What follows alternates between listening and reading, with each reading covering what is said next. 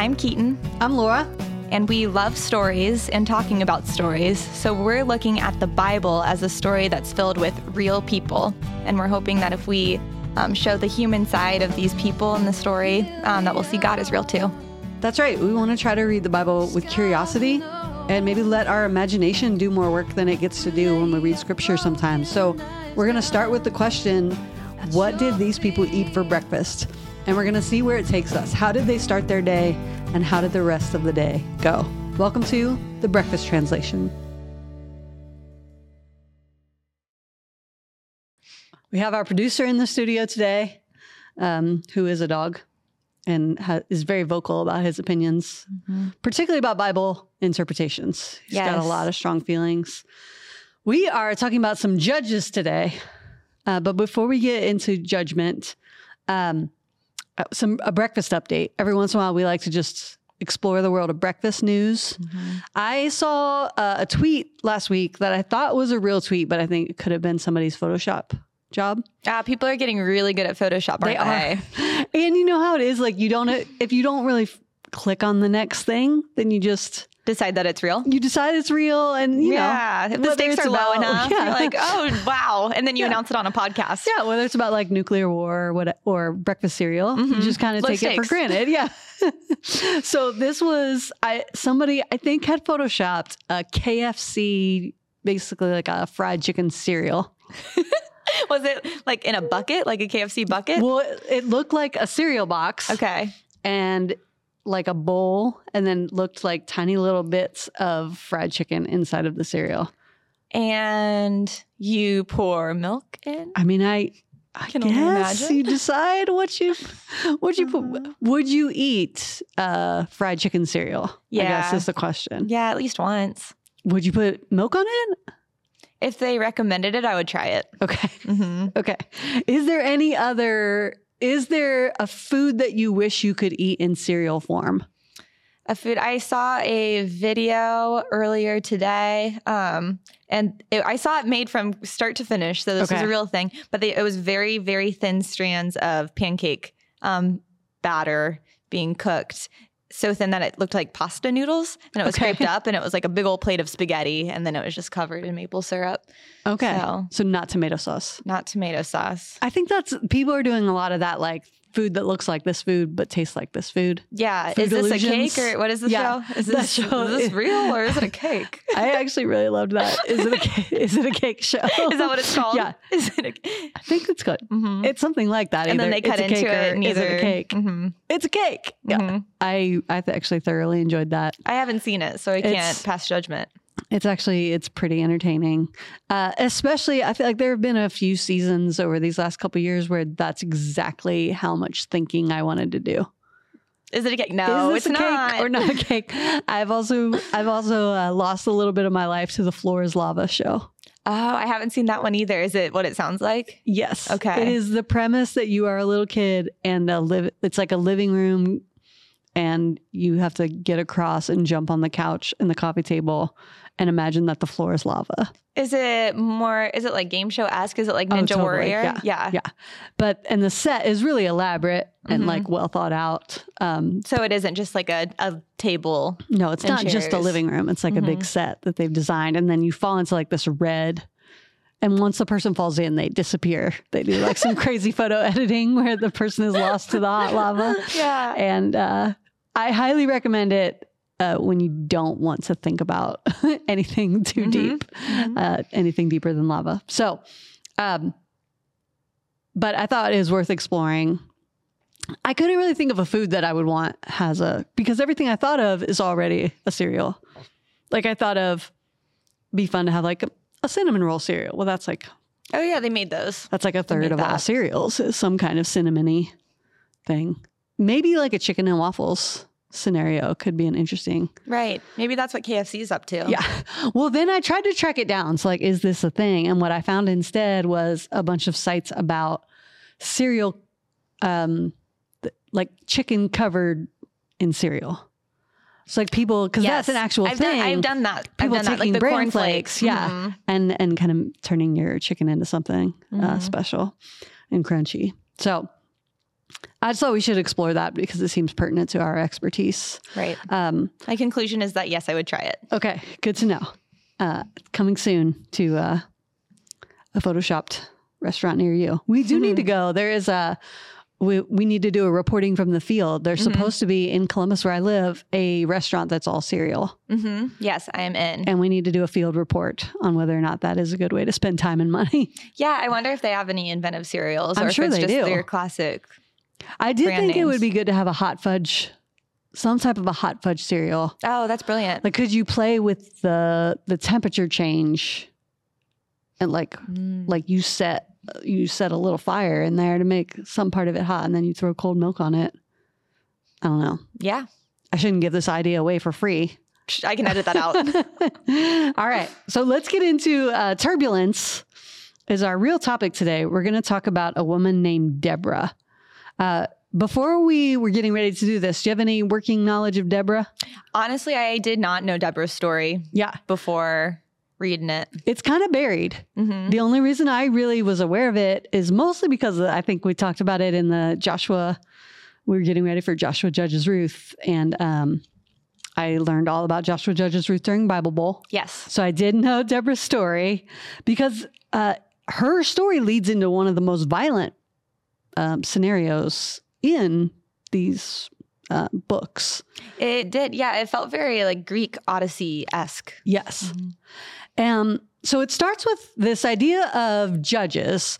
And I think it's worth just kind of backing up and saying, who are these? So if you remember right, we're in this moment where they have the promised land. Rahab helped them secure the promised land. But things are getting like wilder and wilder just in the world of the people. Okay. And so we're still looking at the same struggle to get the same land. Yeah, they're looking for some order. And that part of having the promised land has been that they're still under threat from other people groups sometimes. And that even in Israel, Moses has brought those big 10 commandments down. But there's still this kind of, it's not enough to just have the rules, right? There's still people kind of fighting against it. And so I think the idea of the judges, if I understand it right, is that they are the people who help decide between neighbors, like if somebody has a violation or if there's something that comes up in the community that they can't quite interpret by the 10 commandments, then these judges, they're kind of like the town mayors. They're chosen by God to be kind of to help people decide what's right and what should be next.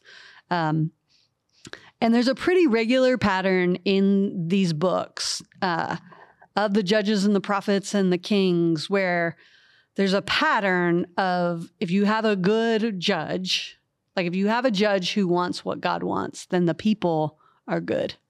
Okay. If you have a disobedient judge, then the people rebel. Not on behalf of what God would want. Yeah.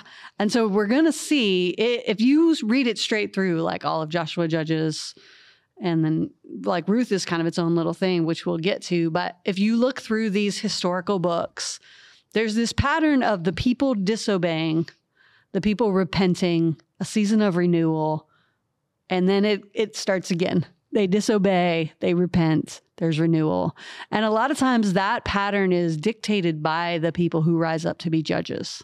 So is this cyclical natured over the course of years or generations or you could probably say we're still in it. Yeah.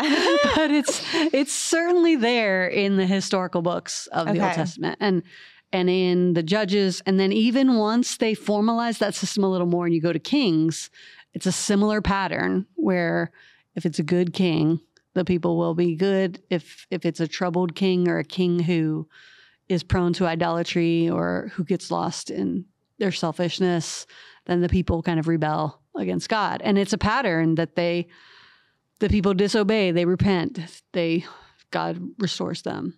It's a pretty regular thing that happens. And so we're catching them at a moment where Deborah, for all accounts, seems to be a good judge. And several of these judges are people who are chosen by God, but that doesn't mean they get everything right. But she appears to be good. It's worth noting because there are so few figures quite like this. She is a wife. She's also called a prophetess. So she's someone who can kind of interpret what's happening around and see the hand of God at work, I think would be the best way to define what a prophet or a prophetess is. She's a judge.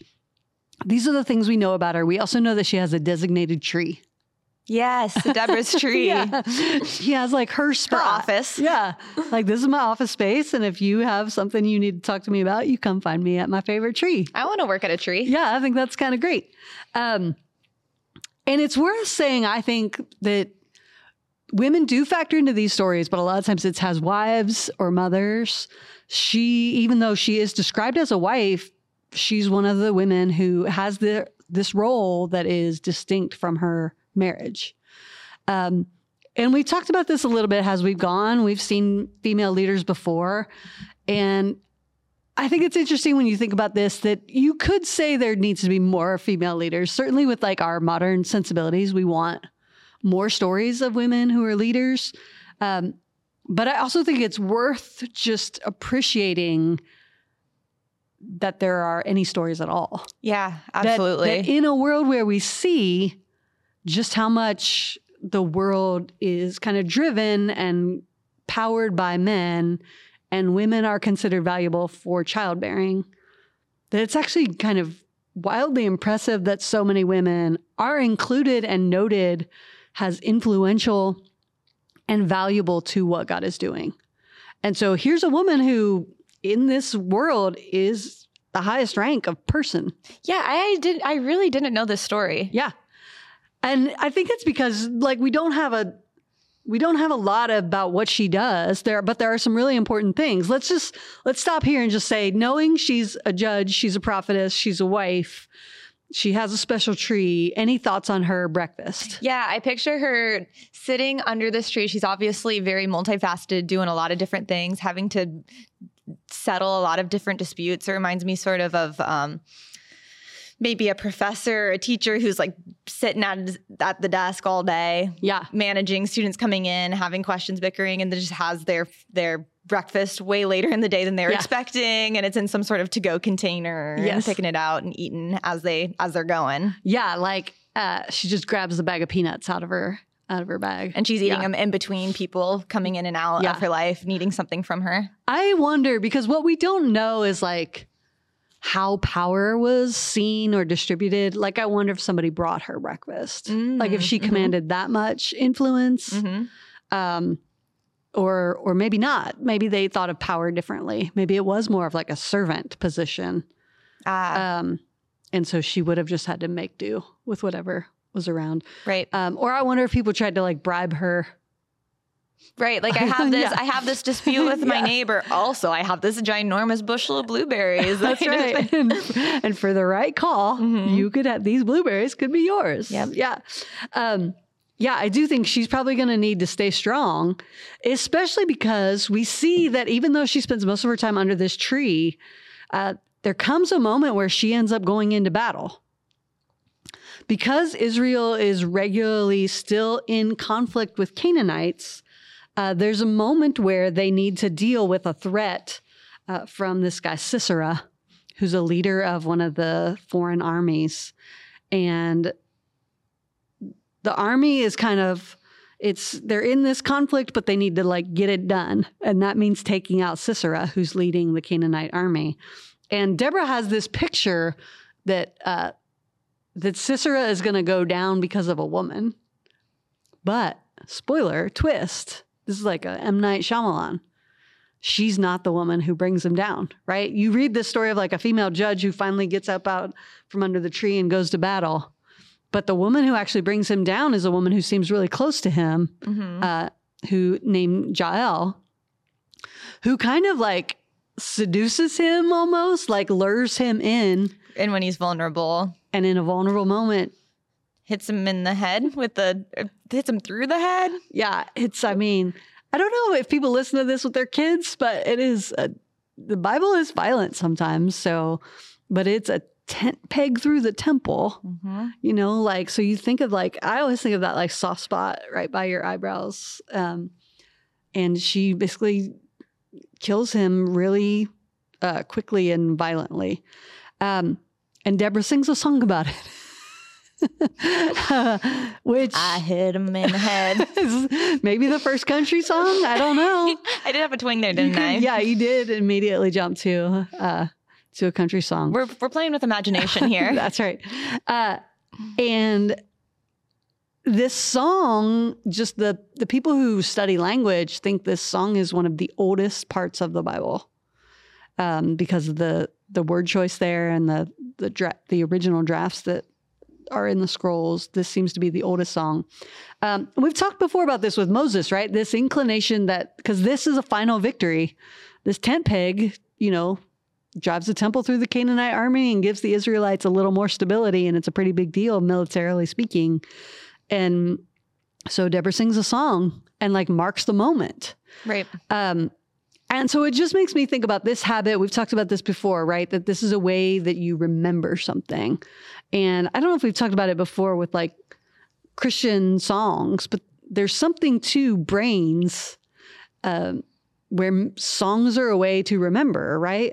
Have we talked about, can you remember if we've talked about this on here before? I don't. I know that we've talked about it before. About music, yeah.